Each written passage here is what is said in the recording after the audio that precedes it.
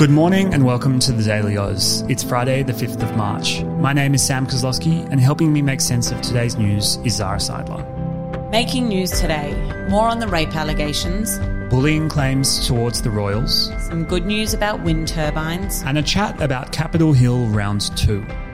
Here's today's Daily Digest. The parents of the alleged victim at the centre of the historical rape allegations have released a statement backing an inquiry, saying they are supportive of any inquiry which would potentially shed light on the circumstances surrounding their daughter's death.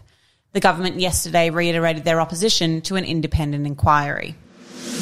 Staying in Canberra, which has dominated the news all week, Prime Minister Scott Morrison has answered questions regarding Minister Linda Reynolds' language, saying she deeply regrets it. They were offensive remarks. She should never have made them. I don't condone them. Reynolds is said to have called former Liberal staffer and alleged rape victim Brittany Higgins a lying cow.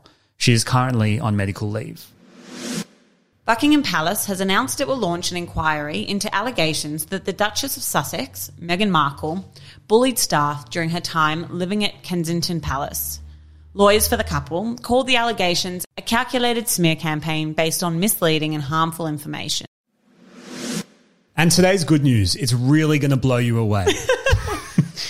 The United States installed more wind turbine capacity in 2020 than in any other year on record. I'm a huge fan. Nationally, 8.4% of electricity generation in 2020 came from wind turbines, and Texas now has the most wind turbine capacity out of any state. So our big story today is that the US House of Reps has cancelled all legislative business on Thursday, US time, after police warned that a militia group inspired by QAnon has been plotting to attack the Capitol. Okay, let's start at the beginning of this story. Who is QAnon? So QAnon is an extremist movement that's been around since about October 2017. And if I give you the really short version of what they believe in, they essentially believe that President Trump was waging a secret war against elite Satan-worshipping pedophiles in government, business and media. In other words, there's a lot of secret enemies in the US that President Trump was going to help them overthrow. To me, that sounds fairly obscure. Do they have a big following in the US? It's absolutely massive, but it's impossible to really quantify. Is it massive or is it loud? It's massive. Because there's so many variations of QAnon that exist within the US, different societies, different groups of people, different Facebook pages, different Discord threads, it's really hard to quantify how many QAnon believers there are. However, they're really loud and the government is really focused on ensuring they know what they're doing and when. That's where this story came from. That was a nice segue. So from here, what has QAnon got to do with the House of Reps cancelling all of their business for Thursday? So the first thing I'll say is that the House of Reps has some really serious work to do today. It is not a quiet day in the office. They are currently debating and are likely to pass a $1.9 trillion coronavirus relief bill. So it's an important day for them to be at work, and because of the suspected protests, they're not going to be there. What's so significant about March 4? It was the date of inauguration up until 1933.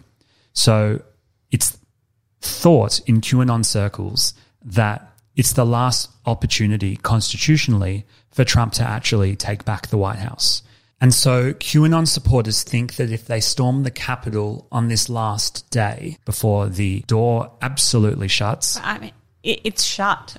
But that doesn't stop QAnon supporters from being potentially violent. So the CIA has reported a 93.5% increase in threats to members of Congress in the first 2 months of 2021. So since the Capitol Hill riots, it's pretty clear to everyone that these people mean business. They stormed the Capitol. So if they say that they're going to do it again, the US law enforcement agencies have no choice now but to take every measure possible. And I found it really interesting. I was reading in an article that one of the ways that they were going about trying to figure out if this was a legitimate threat was to go around to hotels in DC and see whether there had been an increase in hotel bookings, because we know that in the Capitol Hill riots, a lot of people came from across the country and they stormed the Capitol. So they're trying to understand if this time around will resemble the first Capitol Hill insurrection. And they're not going to just bank on hotel rooms. They've got massive fences of razor wire and 5,000 National Guard troops standing outside the Capitol right now, protecting the building from potential protests. The January 6th Capitol Hill insurrection actually showed that these conspiracy theories no longer just live on the internet, but that they exist in real life. So it is certainly a threat to take seriously, and we will update you if and when the story unfolds. That's all we have time for today. Have an excellent weekend. In the meantime, follow the day's news on Instagram at The Daily Oz. It's where over 90,000 Australians get their news throughout the day and over the weekend, and we'd love you to become part of the community.